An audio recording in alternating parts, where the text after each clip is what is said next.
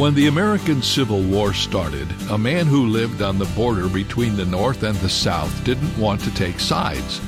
So he wore Union Army trousers and a Confederate Army jacket. The problem was that the Yankees shot at his coat and the rebels shot him in the pants. That didn't really happen, of course, but bad things can happen when we fail to make firm commitments. It's been said that to stand for everything is to stand for nothing. Some Christians try to live with one foot in the world and one foot in the kingdom of God, but it's a dangerous business.